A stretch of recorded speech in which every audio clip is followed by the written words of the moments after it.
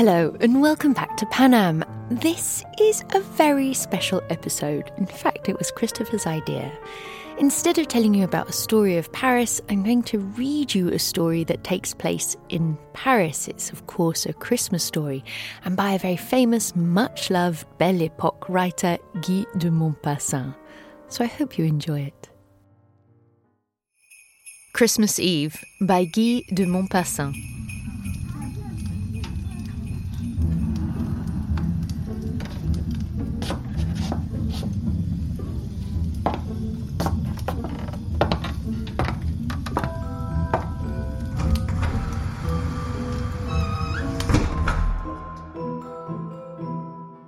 The Christmas Eve supper? Oh, no.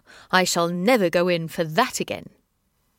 Stout Henry Templier said that in a furious voice, as if someone had proposed some crime to him, while the others laughed and said, "Why are you flying into a rage about it?" "Because a Christmas Eve supper played me the dirtiest trick in the world, and ever since I have felt an insurmountable horror for that night of imbecile gaiety." "Tell us what it is." "You want to know what it was? Very well then, just listen. You remember how cold it was 2 years ago at Christmas? Cold enough to kill poor people in the streets. The Seine was covered with ice. The pavements froze one's foot through the sole of one's boots, and the whole world seemed to be at the point of going to pot. I had a big piece of work on, and so I refused every invitation to supper, as I preferred to spend the night at my writing table. I dined alone, and then began to work. But about 10 o'clock I grew restless at the thought of the gay and busy life all over Paris, at the noise in the streets which reached me in spite of everything, at my neighbours' preparations for supper, which I heard through the walls. I hardly knew any longer what I was doing. I wrote nonsense, and at last I came to the conclusion that I had better give up all hope of producing any good work that night. I walked up and down my room. I sat down and got up again. I was certainly under the mysterious influence of the enjoyment outside, and I resigned myself to it. So I rang for my servant, and I said to her, "Angela, go and get a good supper for two. Some oysters, a cold partridge, some crayfish, hams, and some cakes. Put out 2 bottles of champagne, lay the cloth, and go to bed." She obeyed me in some surprise, and when it was all ready, I put on my greatcoat and went out. A great question was to be solved. Whom was I going to bring in to supper? My female friends had been invited elsewhere, and if I had wished to have one, I ought to have been about it beforehand. So I thought that I would do a good action at the same time, and I said to myself, Paris is full of poor and pretty girls who will have nothing on their table tonight, and who are on the lookout for some generous fellow. I will act the part of Providence to one of them this evening, and I will find one if I have to go into every pleasure resort and have to question them and hunt for one till I find one to my choice. And I started off on my search.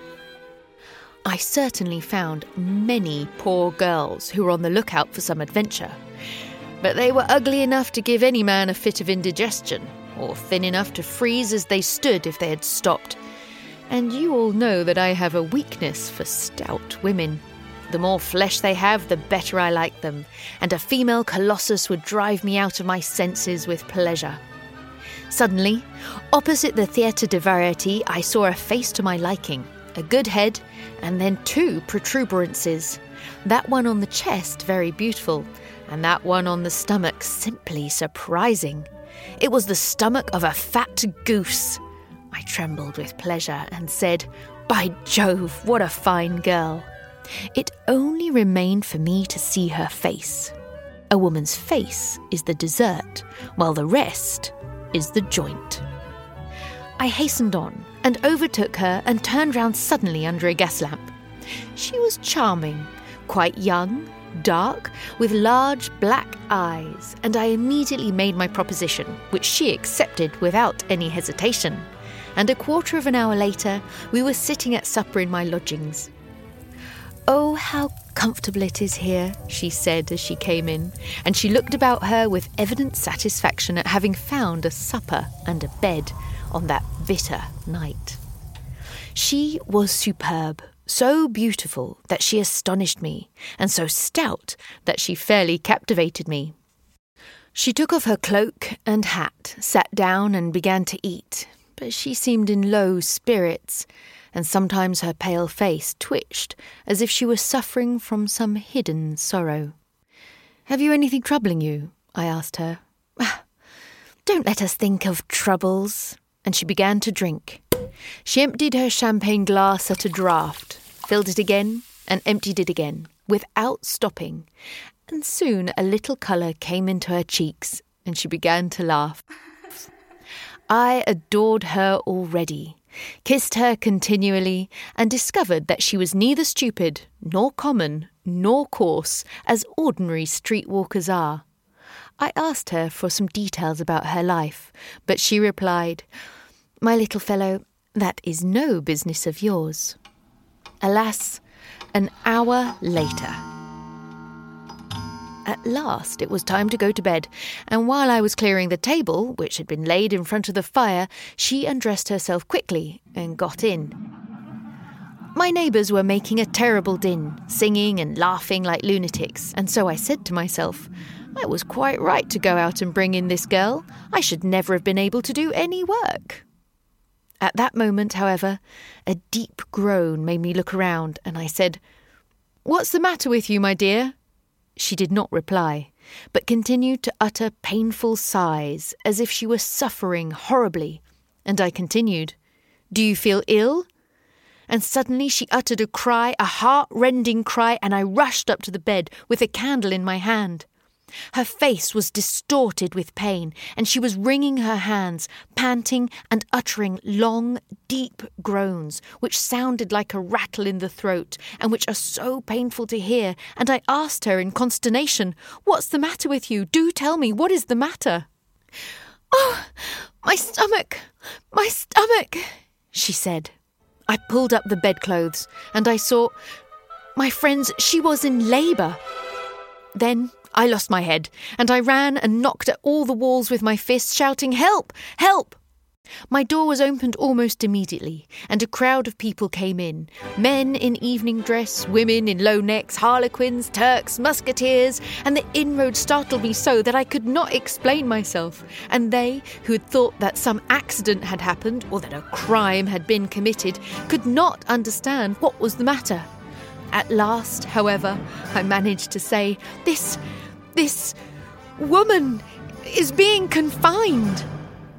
Then they looked at her and gave their opinion, and a friar, especially, declared that he knew all about it and wished to assist nature.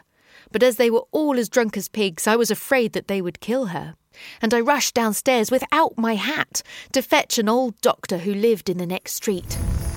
When I came back with him, the whole house was up. The gas on the stairs had been relighted. The lodgers from every floor were in my room, while 4 boatmen were finishing my champagne and lobsters. As soon as they saw me, they raised a loud shout, and a milkmaid presented me with a horrible little wrinkled specimen of humanity that was mewing like a cat and said to me, "It's a girl." The doctor examined the woman, declared that she was in a dangerous state as the event had occurred immediately after supper, and he took his leave, saying he would immediately send a sick nurse and a wet nurse, and an hour later the 2 women came, bringing all that was requisite with them. I spent the night in my armchair, too distracted to be able to think of the consequences, and almost as soon as it was light the doctor came again, who found his patient very ill and said to me, "Your wife, monsieur." "She's not my wife," I interrupted him. "Very well then, your mistress. It does not matter to me." He told me what must be done for her, what her diet must be, and then wrote a prescription. What was I to do? Could I send the poor creature to the hospital? I should have been looked upon as a brute in the house and in all the neighbourhood. And so I kept her in my rooms, and she had my bed for 6 weeks. I sent the child to some peasants at Poissy to be taken care of, and she still costs me 50 francs a month, for as I had paid at first, I shall be obliged to go on paying as long as I live, and later on she'll believe that I am her father. But to crown my misfortune, when the girl had recovered, I found that she was in love with me, madly in love with me, the baggage. Well, she'd grown as thin as a homeless cat, and I turned the skeleton out of doors. But she watches for me in the streets, hides herself so that she may see me pass, stops me in the evening when I go out in order to kiss my hand, and in fact worries me enough to drive me mad. And that is why I never keep Christmas Eve now.